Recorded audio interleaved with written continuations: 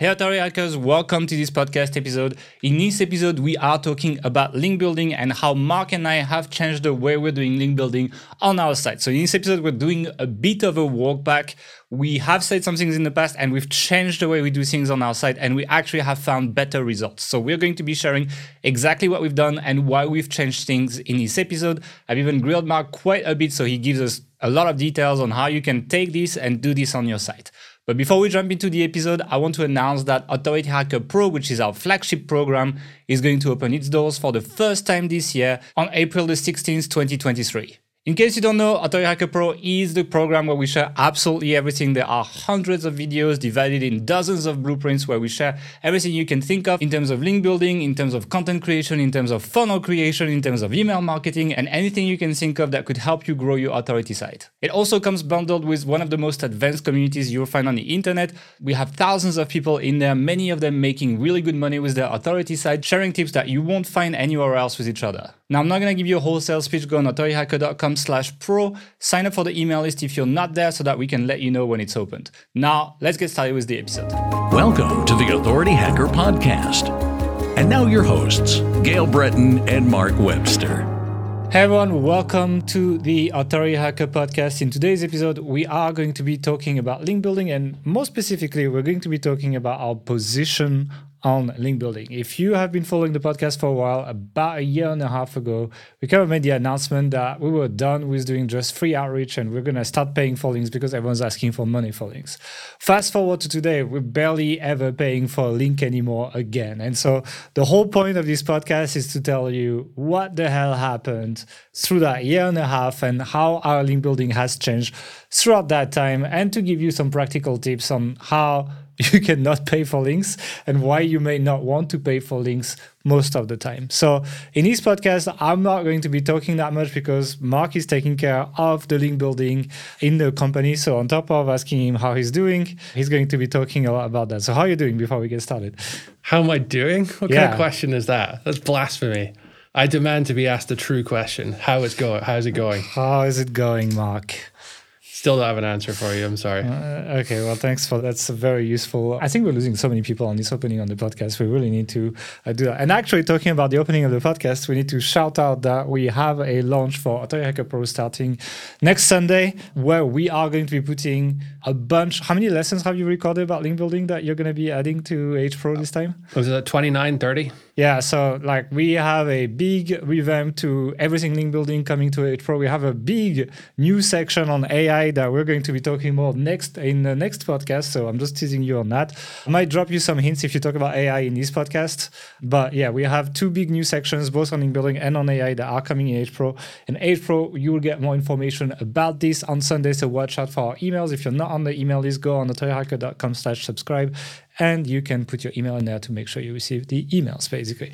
So a year and a half ago, we were like, we're going to pay for links. We're tired of this. We just want to build more links. And now we're not really doing this anymore. So what happened? So we had sort of handcuffed ourselves by taking this stance of, we're never going to pay for links, try and be in Google's good books. And what was happening is many of our competitors in different industries, in fact, most of them were paying for links and had no shame about doing it. So we were kind of getting left behind a little bit in certain aspects of link building. So we decided, let's give it a go. Nobody seems to be being penalized or being hurt for this. Let's see what happens. So we opened the floodgates to doing that. And initially, there was some pretty decent links coming in, link opportunities that we previously had to say no to, but now our team could start saying yes to. So we were very happy and suddenly went from a trickle of links coming in to, say, somewhat of a wave of links coming in. I think we were getting... What's a wave? 30, 40, 50 links a month type thing on some sites. For one site, yeah. Okay. Yeah, which is a lot more than we were getting previously. And we tended to do at that time a lot of shotgun style outreach, mass outreach, where we were reaching out to hundreds of different people every day in a sort of less targeted way. And yeah, we had some initial success, but then things started to go a little awry. How long did this go for? How long did the honeymoon period last? I mean, really a couple of months. We thought it lasted for longer because the numbers of links we were getting in each month for the next 9 months or so was constant, like 30, 40, 50 links a month. That was very normal. And the DR ranges were good. At first glance, everything seemed above board and seemed fine. But there was a time last summer, I think it was like July, August, when we started looking into it a bit more. And we'd seen this kind of gradual, or not so gradual in some cases, decline in the quality of links that were coming through. When we first started paying for links, there were maybe one or two sites that you think, oh, maybe these sites exist purely to sell links. Towards the end of that period, it was like, actually, if you look deep enough, most of them were like that. And I think that's sort of a reflection of the industry. SEOs, site owners, agencies, we're all demanding links, and willing to pay for it. So sure enough, there are people that spring up willing to supply those demand, links. Yeah. And if all your criteria is, DR 60 plus and 1,000 plus traffic or something, then there are ways to manipulate those things, drop domains, these fake keywords on the Ahrefs that have tons of volume, things like that. And sure enough, more and more sites, there was an entire industry developed out of doing this. So it's kind of like PBNs reborn, It's like... absolutely. Yeah, I mean, I'm sure it's many of the same people who ran PBNs. And they were, to be fair, very well run. At first glance, and the average, even beginner SEO probably wouldn't have been able to see what's going on. You really had to dig like 2 or 3 levels deep to discover all the kind of shady shit that they were doing. I think we covered one of such site in the past called soup.io. It's like a DR... What's the DR of the site? Let me check. It's DR78, but only gets 6 traffic according to Ahrefs. It looks like a magazine or something, but I think it used to be the domain of a popular text editor for coders, like Beautiful Soup or something like this. And now it's just been transformed into a glorified PBN on a high DR site, and that gives you an idea of like the kind of sites that Mark's talking about, basically. And there was a lot of that, and these sites are here to essentially supply the backlinks demands of high DR backlinks, even though obviously, like if you're DR78 and you have 6 traffic according to Ahrefs, you're probably not a site that is doing very well according to Google's book. That one's not even particularly well disguised. Nah. Well, 6 traffic, everyone would see through that. But there are sites with 100,000 plus traffic on Ahrefs, but I suspect they don't get anywhere near that. So they're being really well disguised. So all this happened. I think we'd like burned all the low hanging fruit for where there were sites that were selling links and were still real sites, like decent sites.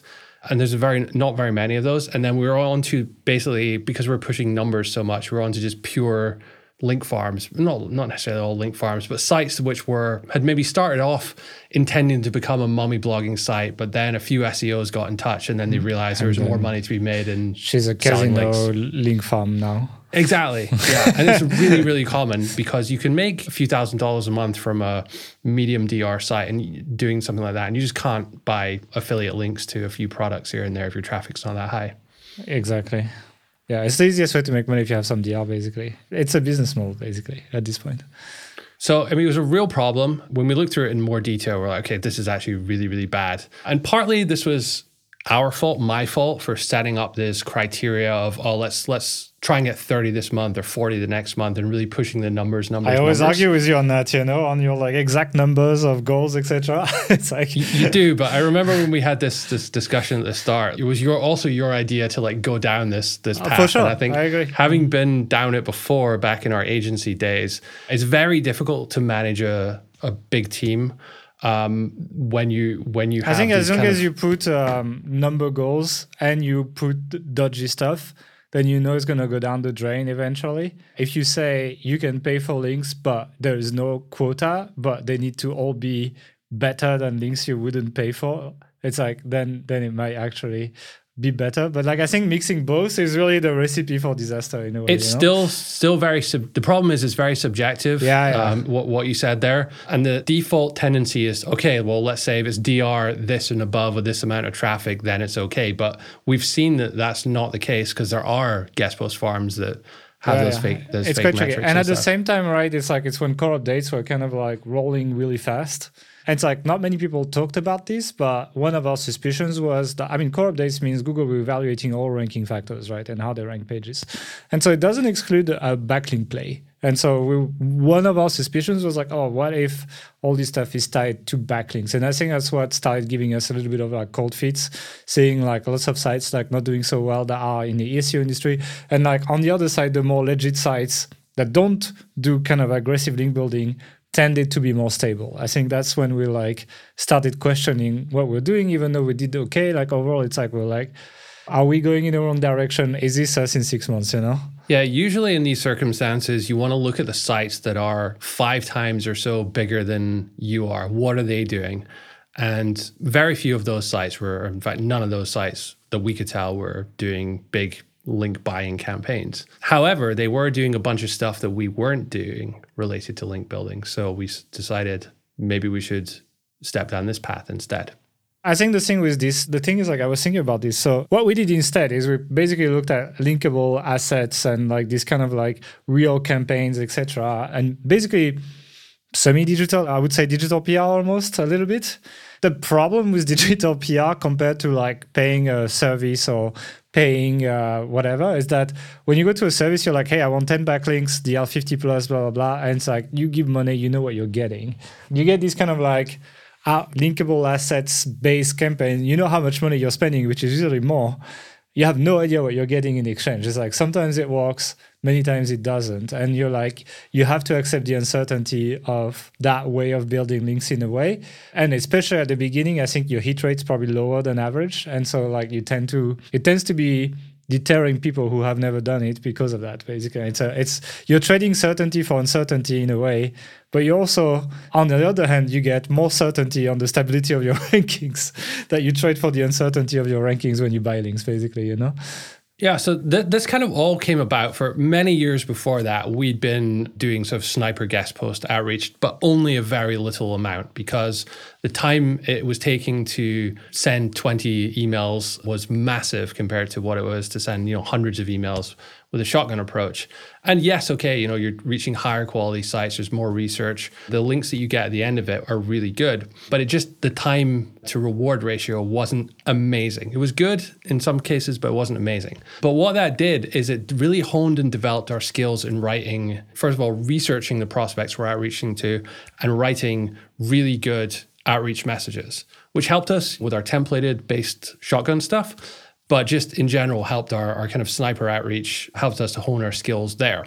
Now, the missing link in all of that was that once we had those skills to write a pretty decent outreach message that would capture attention, get a reply, is that when we then applied that to something like a linkable asset, then it really just kind of 10x the results we were getting and suddenly made all this effort worthwhile. And I think we saw that first when we did the Authority Hacker link building survey in 2022. This wasn't our first time doing this type of content. We'd done it on a number of other sites before in different industries. I remember the golf site that we sold. We did one there on like coronavirus golf rules and things like that as well. Scotland versus England or something. Yeah, I thought it was quite interesting, but it didn't really resonate. It didn't work too well. We got like 3 or 4 links out of it from a few like tier 3 newspapers, but nothing special. So anyway, this time we're like, we know link building quite well. We have a big audience, which fortunately we can use to do a survey and to get some really interesting insights. And we also have some questions. We were curious,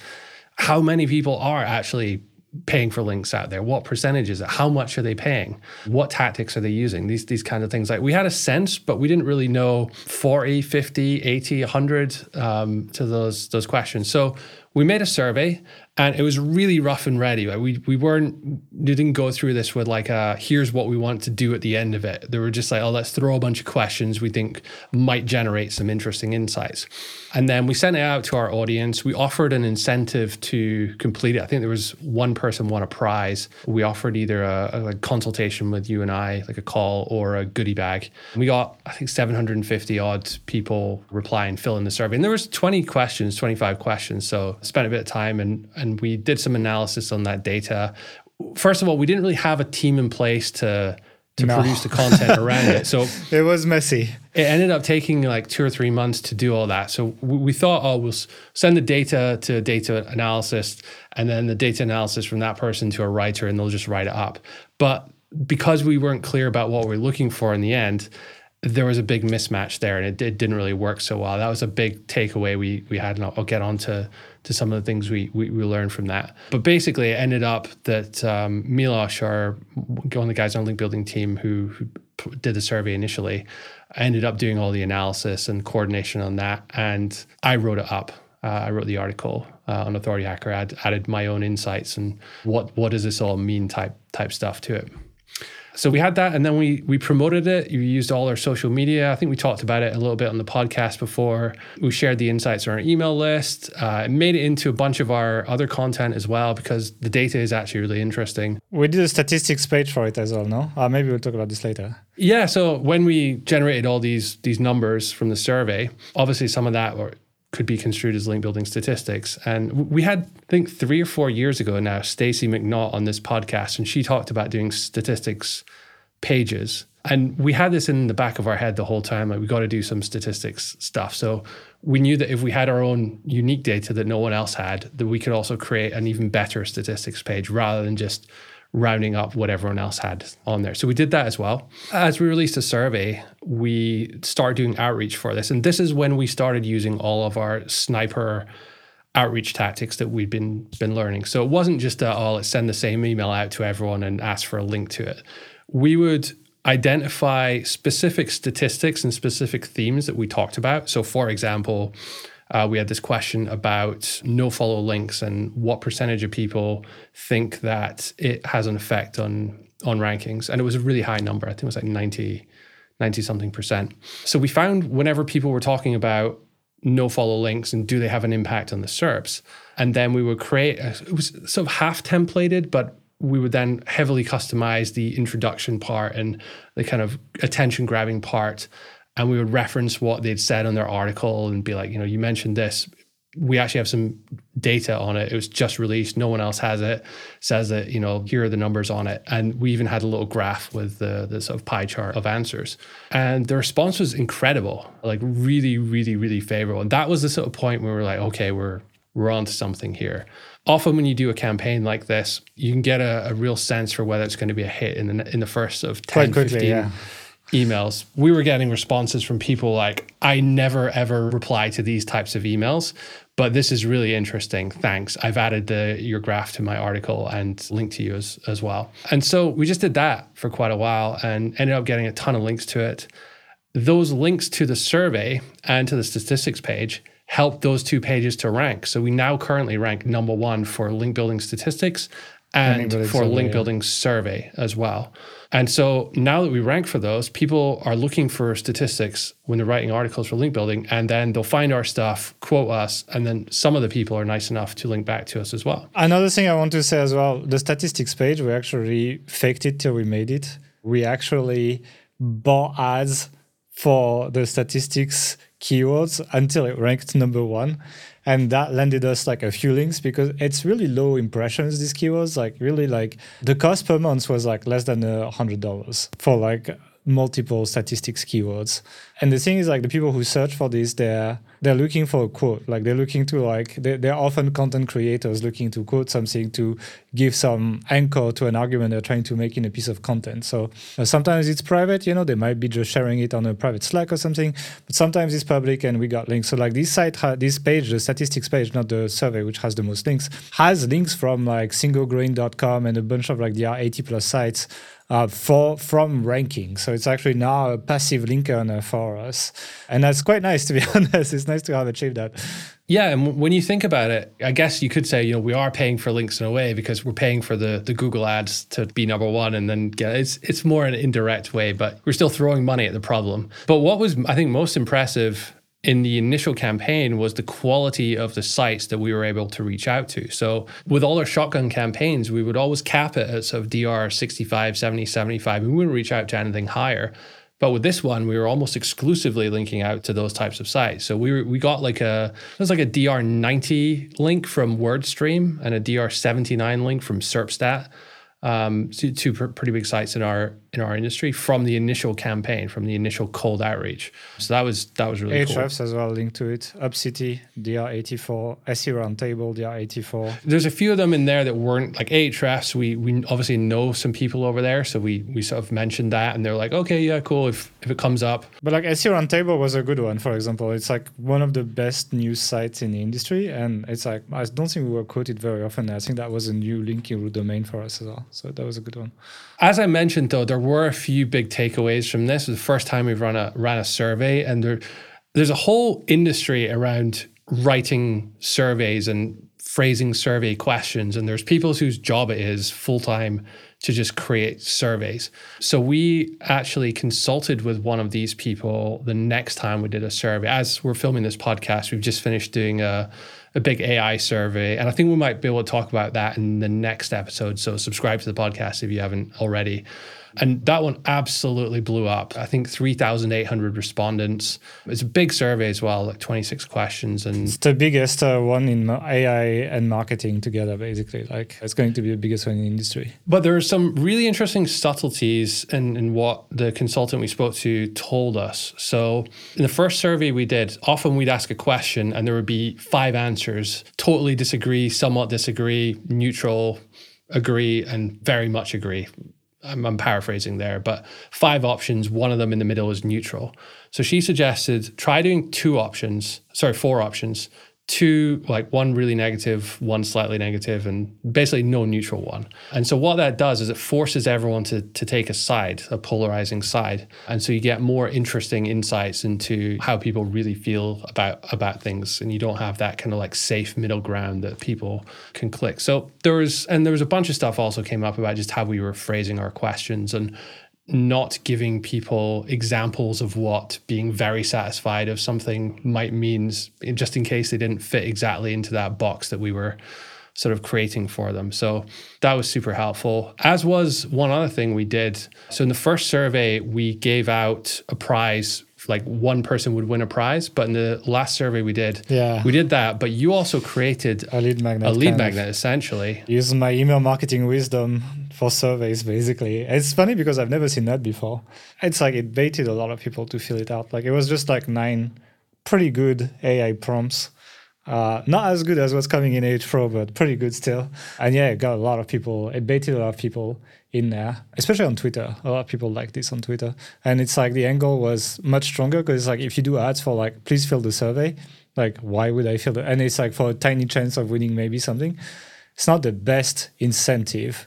But if you have an ad that says, well, when you're done filling this, you're getting this for sure right away, you don't wait. I think that was a pretty strong one to get people to fill that survey. So I was pretty happy with that. I'm happy that it worked out because it's not in a textbook of surveys for sure. Yeah, that was a big one. We'll definitely be doing that next time we run one as well. So yeah, I mean, like lots of learnings from this, and it's been massively successful. When you actually compare the amount of links we've gotten, both from the initial like active campaign and then even in the last 6 months or so passively, it's like more than the entire amount of links we built manually to our site last year, like in the previous year. So once you have a few of these start stacking up, that's really how you 10x your link building potential. And don't get me wrong, it's expensive to run these. The first time you do it, it's a bit messy. It took a while. It was a big learning curve for us. I don't know if you include all the like staff time and all that, but it's tricky. Between $5,000 and $10,000, not including any of my time. It's not crazy. Like I see, PR agencies, like there are PR agencies that advertise on like Facebook groups about SEO, etc. And it's like a campaign that they tell you is going to get probably on average like 10 links costs like £5,000, for example. So like it's still like a better deal given how many links we got. It's like I feel like we just probably put more effort in this than we would have had if we paid the service to do that. Oh, massively. Plus, we've also developed the competency, not just with us, but like our team who are working on it as well are now really good at this. So that's been hugely valuable for us as well. And your budget counts ad costs, which I don't think they would have in there. So it's like I'm just saying, like just to compare to the market and give an idea to people. So I have a question as well. Like you mentioned that you did these kind of like very specific outreach emails that were very targeted to people, etc. Did you use AI to do these? Because I use AI for outreach emails now, and it's provided you give enough context and you collect enough data, which sometimes you can do with like Bing, for example. Like Bing is like a chatbot connected, and you're like, oh, collect me a bunch of information about this person, or like what do they like, etc. And it will actually find decent stuff. It will check their social media and so on and do that. So did you use any of that? No. So this was in June and July last year when we were still on GPT-2, which wasn't really. No, we were on GPT-3, but we were not on ChatGPT. Yeah, sorry. And so that was it just wasn't realistic to do it back then. It wasn't that good. However, the game has changed now. The game. Okay, so what happened? GPT-4 happened basically, and it is just incredible. So we currently, the way we do it is we still do the research of the person we're Maybe reaching I need to out come to. and help that.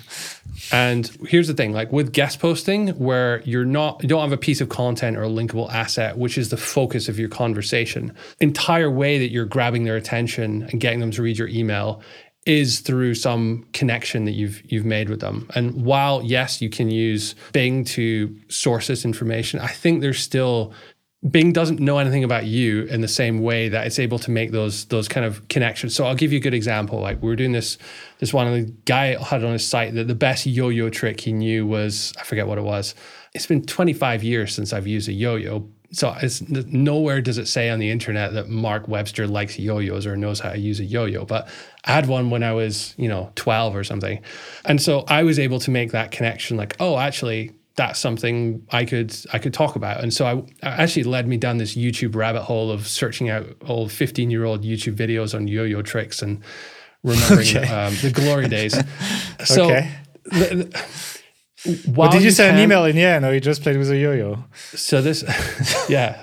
By the way, I'm just quitting this to become a professional YouTube yo-yo instructor. Okay. So, but the point I'm trying to make is that you're looking for this really subtle, often very vague connection that sometimes you have to kind of like manufacture a little bit. I'm not saying straight out lie that you used to like yo-yos in this case, but an AI isn't going to have the reference information to make those connections. Sometimes it will if you're doing this for a linkable asset, like, hey, Authority Hacker talks about no-follow links. You, in a statistic, you talk about no-follow links. It's an easy connection to make.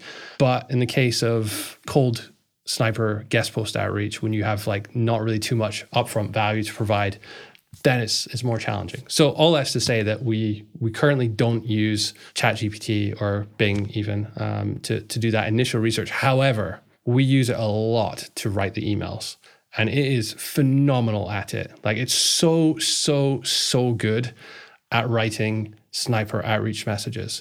So I just finished filming the Sniper Link Building Blueprint. It's out in Authority Hacker Pro this coming Sunday, I believe. So check it out next week if you're interested. So there's AI for link building in there, basically. It's so embedded in all the processes that we construct our research in such a way that you have to kind of label it. So who are you? Who is the person you're reaching out to? What are they like? What are the connections? That kind of thing. And even if you don't fill it in like fully, it's still really good at like bridging the gap between those two things. And there's a few subtleties you have to do in your prompt. So for example, you have to say that if you just ask it to write a link building outreach message, then I think all its reference data is like, dear sir, I would like to request a guest post on this. So it kind of tries to be similar to that. So you have to be very explicit in saying, I want this to stand out. I don't want it to sound like a normal link building message. It should be very personalized. It should be funny and really give it context like that. And then it blew me away with how good it was, honestly. Been very impressed. It's like I was just searching on Bing some like personal facts about you actually to just see how much I would come up with stuff. You haven't updated your LinkedIn profile. So it says you're from the UK but live in Budapest, Hungary, which you don't anymore. His first digital marketing agency when he was 23 years old. He sold his agency in 2015 and focused on building authority sites full time. He loves traveling, skiing, golfing, and playing poker. I'm not sure about that one. Definitely don't like playing poker. I'm so bad at it. I just go all in the first round and then lose. Fan of Star Trek, Game of Thrones, and Breaking Bad. So I've never seen Breaking Bad, so that's not true. But yeah, the other two are correct. Okay, we need to stop this podcast right now and go watch Breaking Bad now because that's a bit of a crime, to be honest. Okay, well, like, yeah, it's cool. Like, I use it as well. Like, it's pretty good at finding connections. It's not perfect, as you can see. It can get stuff wrong, and you might just miss. But overall, the writing of GPT-4 is better than probably 95% of people I've ever worked with in editorial. 99% of in terms of email outreach. If you ask it not to sound like a normal email outreach message, it just does a really good job of doing that. So it's like, but I'm happy you kind of like embedded that process in there. Anything else about surveys? No, we'll obviously have more next week. As we were doing that, and because the actual producing the survey took us so long, we actually started working on another tactic at the same time, which was to develop a tool. So we've done podcasts before where we sort of reviewed sites that have these calculators for something, or a very simple tool where you input something, it does a calculation and gives you some kind of output. And we're like, we could totally do something like that for Authority Hacker. There's tons of these little processes that we as site owners need to do that we could speed up. And, you know, we've built a few of them for Authority Hacker Pro before, but we've never done one with the explicit intent of making it about link building or acquiring links to it. So we came up with this idea to do one for link building. So at the time we were doing a lot of shotgun outreach, one issue we had was tools like Hunter and Snovio would sometimes give you a first name, but not always. And often it was possible to infer what the first name would be from the email prefix. So mark@authorityhacker.com, you could pretty much safely assume that the first name would be Mark. So we had a process before where we do like a VLOOKUP on a spreadsheet versus a census database. And we've talked about this before, but we wanted to automate that and build a tool to do it. So we did. We hired a developer and it cost, I think we spent probably $2,000, something like that, building it. It's not too complicated. The hardest part of it was actually figuring out the logic in our own minds about what would happen if you had, you know, Ed versus Edward versus Eduardo, and how would it decide which is the correct one? Because they can kind of overlap a bit and it can get a bit murky.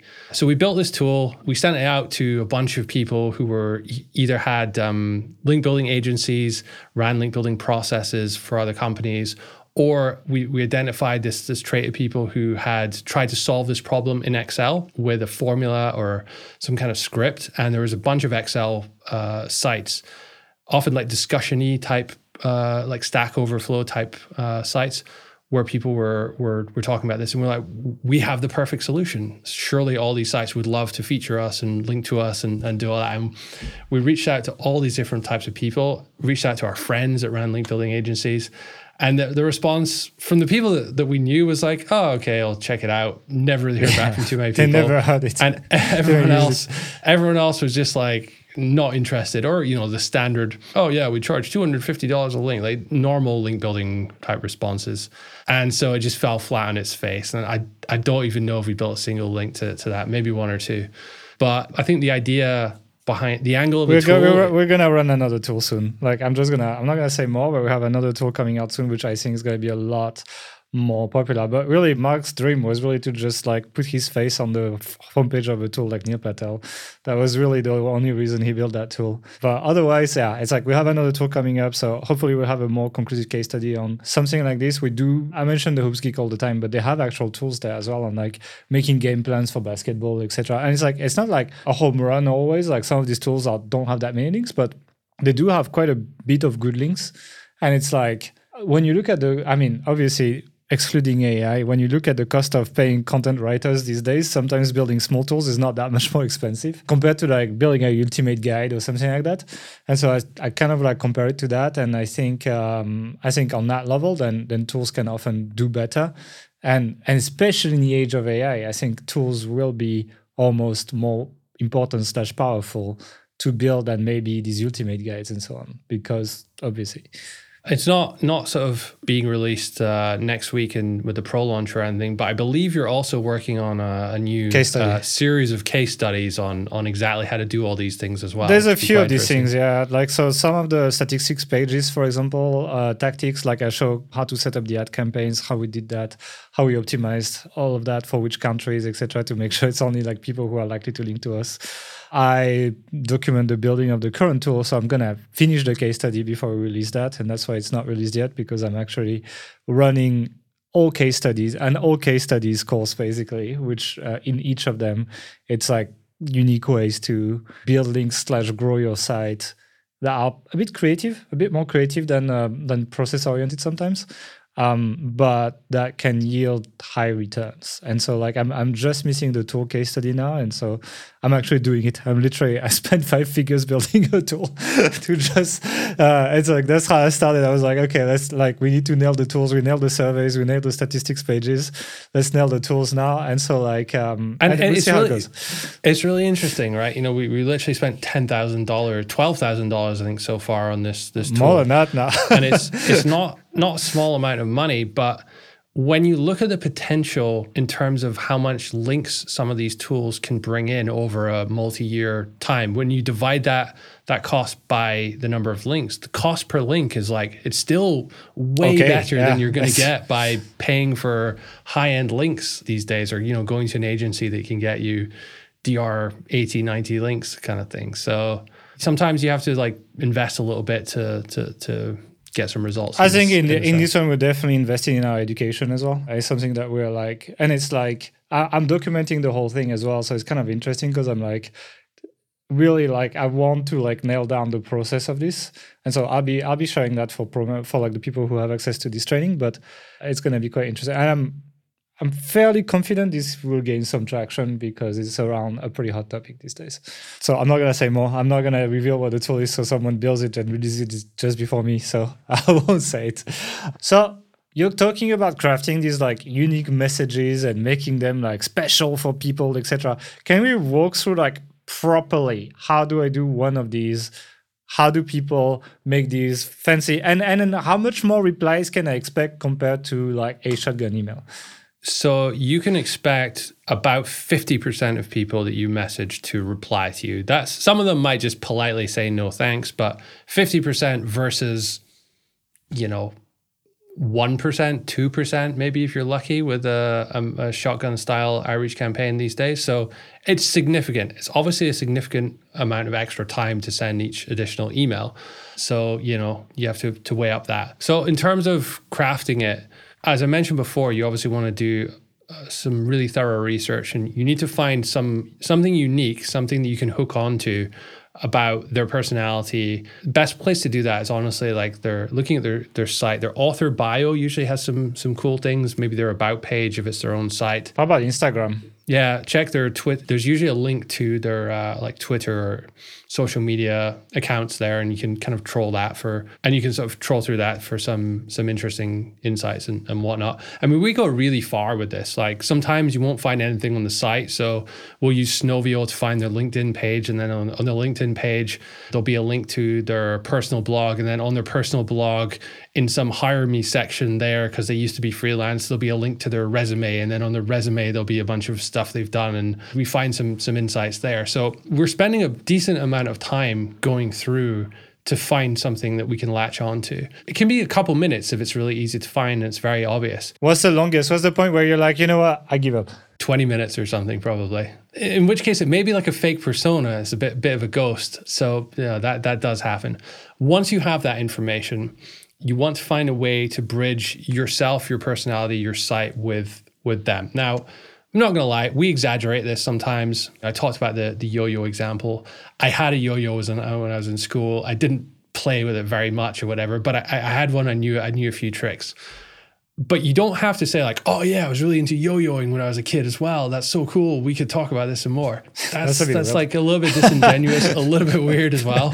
It kind of, the truth of that situation is it kind of brought back some sort of nostalgia with me, and I genuinely did start go looking on YouTube at some yo-yo tricks and like, oh, that's kind of cool. So I just said that in the message, just ended up down a YouTube rabbit hole looking at the walk the dog and around the world yo-yo tricks and all that kind of stuff.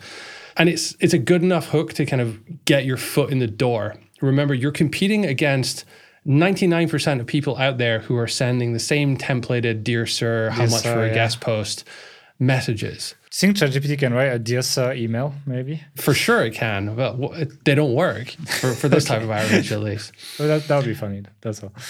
So once you've done that research, you need to find the contact. Again, we spend a lot more time finding the right person at a site to contact. This can be a little bit more challenging if it's a big site, if they have 500 people working there. So The way we typically do that is actually using Snovio now, because it's better than Hunter because it connects to LinkedIn, pulls everyone's job descriptions. And typically we're looking for people that work in sort of content marketing, content editor type people. These are the people who have the ability to accept these guest posts and these things. Depending on what type of outreach you're doing, if we're trying to do a testimonial, then we may use Snovio to find someone that works in the customer success department. So it's really quite powerful for that. Once we've identified them, once we found the email address we want to send to, we're using BuzzStream these days to do most of our sniper outreach. It's just really good to coordinate all that data, that research in one place, and the sequences that it can build are really, really powerful. And yeah, just works very well for research. They have this BuzzMarker plugin, which means you can browse websites, but also has like all the data fields at the side, so you can put all the research notes and stuff in there, which is great. So once we do that, we craft a subject line. Again, subject line, use AI. It's just going to be better than you are at this stuff. In this case, I think it came up with. Actually, no, I came up with this manually. It was like walk the dog around the world and into your inbox. So that walk the dog and around the world are two yo-yoing tricks. So I think that worked out all right, actually. But AI is just better at this than humans these days. The email you want to be sending should have two sets. Keep it short, first of all. Even if you're asking AI, the message that it produces is going to be way too long. So you have to say, make it very, very short, only 2 paragraphs. Give it very clear instructions not to make it long. Otherwise, it'll be way too long. So the first section is grab their attention. So you continue that yo-yoing joke or whatever it is, and kind of just expand on it a little further, and then explain, hey, I'm Mark, I run Authority Hacker. I never say I want to guest post. We try and elevate the language here. So we talk about doing like a content collaboration or writing a piece, which is like journalistic language for an article instead, and that seems to kind of resonate better with people. Yeah, you need to change your language. Like if you talk like an SEO, you're trashy. If you talk like a journalist, you're classy, and people will actually pay more attention to what you say. Actually, that rhymes really well. I'm going to get that on a T-shirt. That's from ChatGPT. No, that's not actually. For once, I actually came up with something.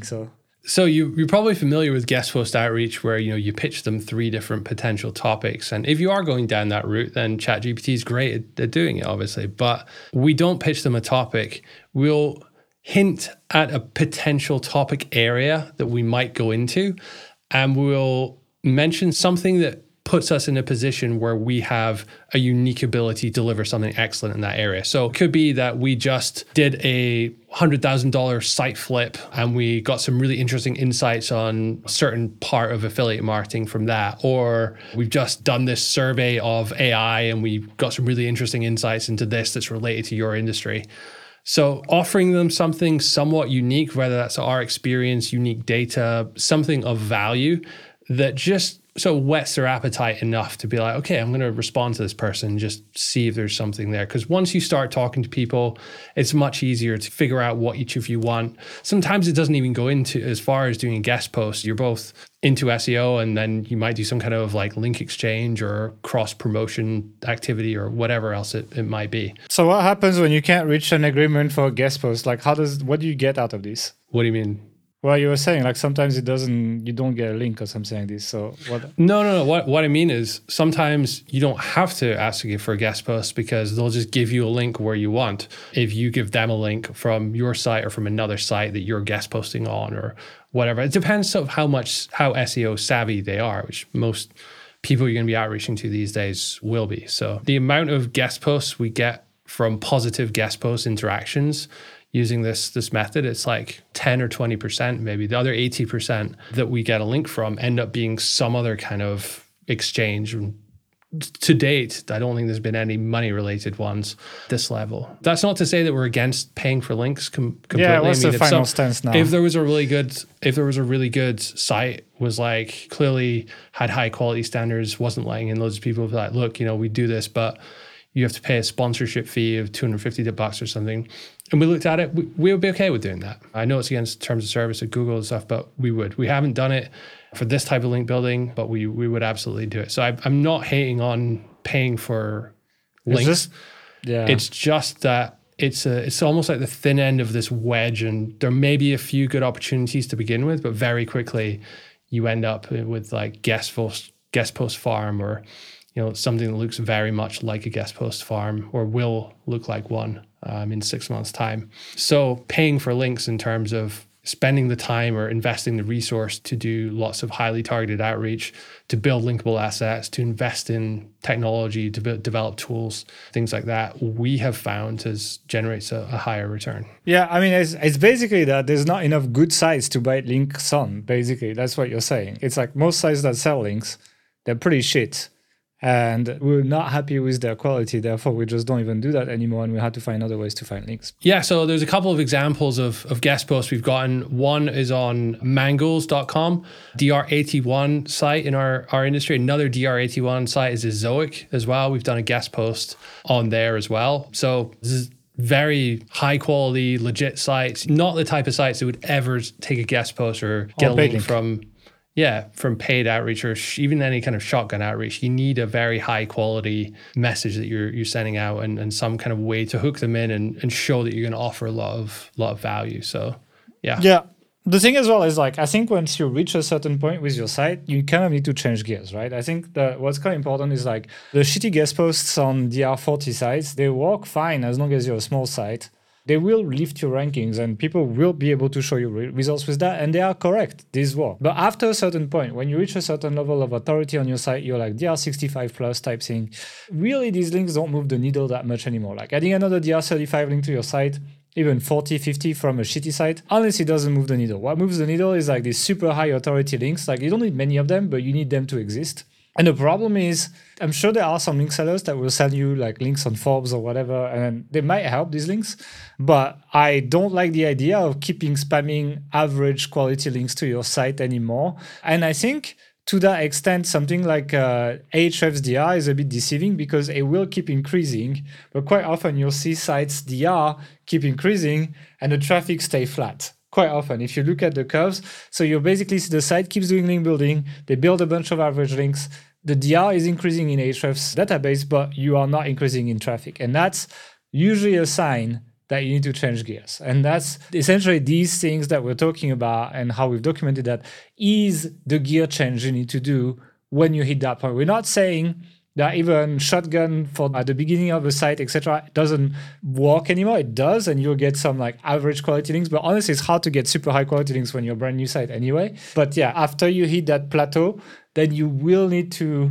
completely revamp the way you do links. And that's how we've found that we were able to essentially go past these plateaus when you reach mid-level of authorities on the site, basically. Would you agree with that? Yeah, there's this sort of concept in SEO of nobody knows the exact combination of how much of this you should do and how much of this you should do. So you should really just do all the things. And I think especially if I was starting a new site today, I would absolutely do some shotgun guest posting. I think that's the best way to really just get some initial link velocity going and move the needle to an extent. But as you said, Authority Hacker is 9 years old at this point, coming up for it. Happy birthday. But we've had other sites as well, like that were in the R60, 65, 70 range. Then it's like we got flat, It's like we were unable because we didn't change gears. We were still doing the same stuff. Like it wouldn't go past that. And I think like this is the way. The way is like you need to change to this. It's good.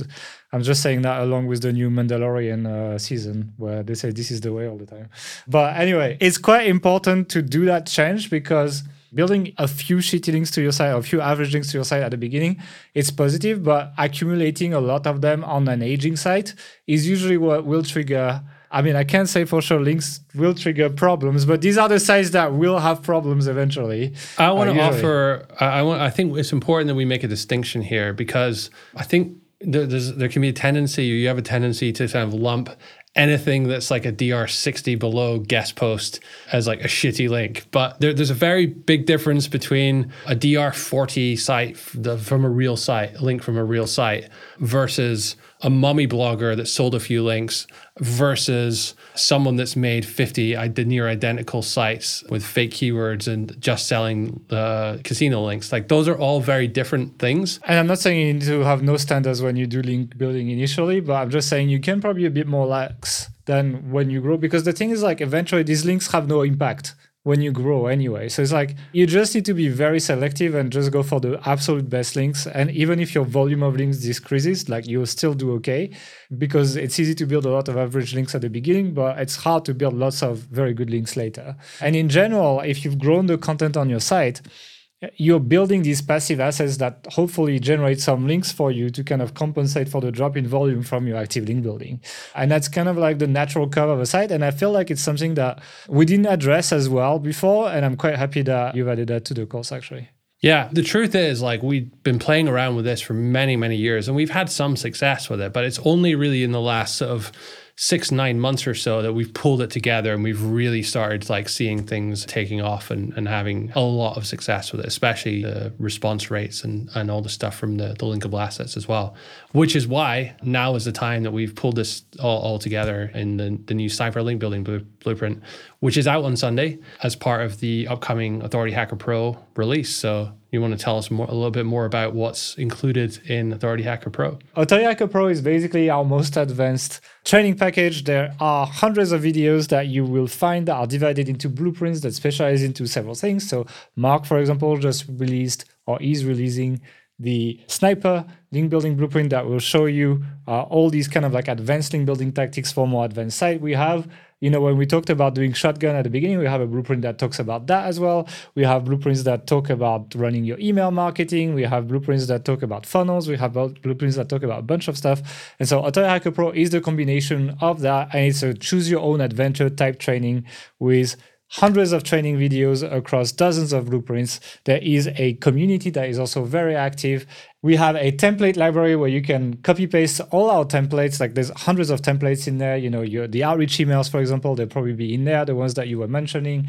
We have prompts for the AI blueprint that is also going to come out with this new version of Authority Hacker Pro. We also have pre-made WordPress blocks for affiliate sites, for example, so you can have like these kind of like comparison tables that you can put on your site that are optimized for CRO and so on. And you also have, on top of that, you have a community. So we have a community that is pretty active on Facebook that you get to join, which is only for members, where we also hang out, we answer questions, we try to help people, etc. And for the people who want to get the absolute best, we actually have a platinum version of Authority Hacker Pro that includes a platinum community that has events. So we have regular calls with the members, we do Q&As, we have guests, we do tactic breakdowns. So a lot of the tactics we talked about today and also in next podcasts have been actually revealed to platinum members, sometimes a couple of months ago, even as we were working on them. And there is also an SOP library in there. So if you have a team, you will be able to give them these SOPs and they'll be able to apply the stuff that we teach without necessarily you having to go through this. So that's basically Authority Hacker Pro in a nutshell. It's a lot of stuff. If you want more information, go on authorityhacker.com/pro and you'll find all the information when it opens. Make sure you put your email if you come before the opening. So that's pretty much Authority Hacker Pro. It's a lot of stuff. Okay, so let's go back to the topic. Mark, any final words of wisdom if people want to kind of like level up their link building and just change these gears? Like, where would you start? I would start by making a list of the 100 sites in your niche that are somewhat realistic to get a link from, that you want to get a link from.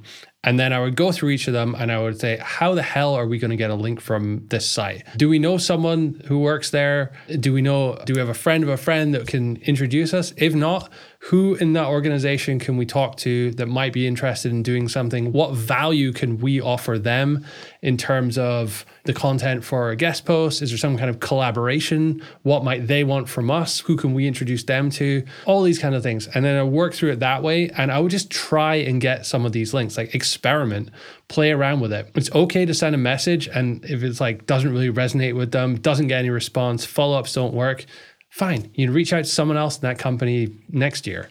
It's not a big deal, but you need to just like practice this and send 100 or so of these messages out before you get any good at it. And then you'll be able to start doing all these other cool tactics with, linkable assets and things like that with a lot more confidence. Okay, cool. One last thing I want to say, if you want to get a ChatGPT prompt to generate outreach emails, I'm going to put one in the show notes. So go on notaryhacker.com/podcast and check for this podcast episode show notes. And there will be a box with a prompt that you can use to generate customized, personalized outreach templates using ChatGPT for free. So you guys can go and grab this one there. Thank you guys for listening. Don't forget, check out Authority Hacker Pro on authorityhacker.com/pro. Sign up to the email list, and we'll see you in 2 weeks for the podcast on the AI blueprint and on the AI survey. See you in 2 weeks.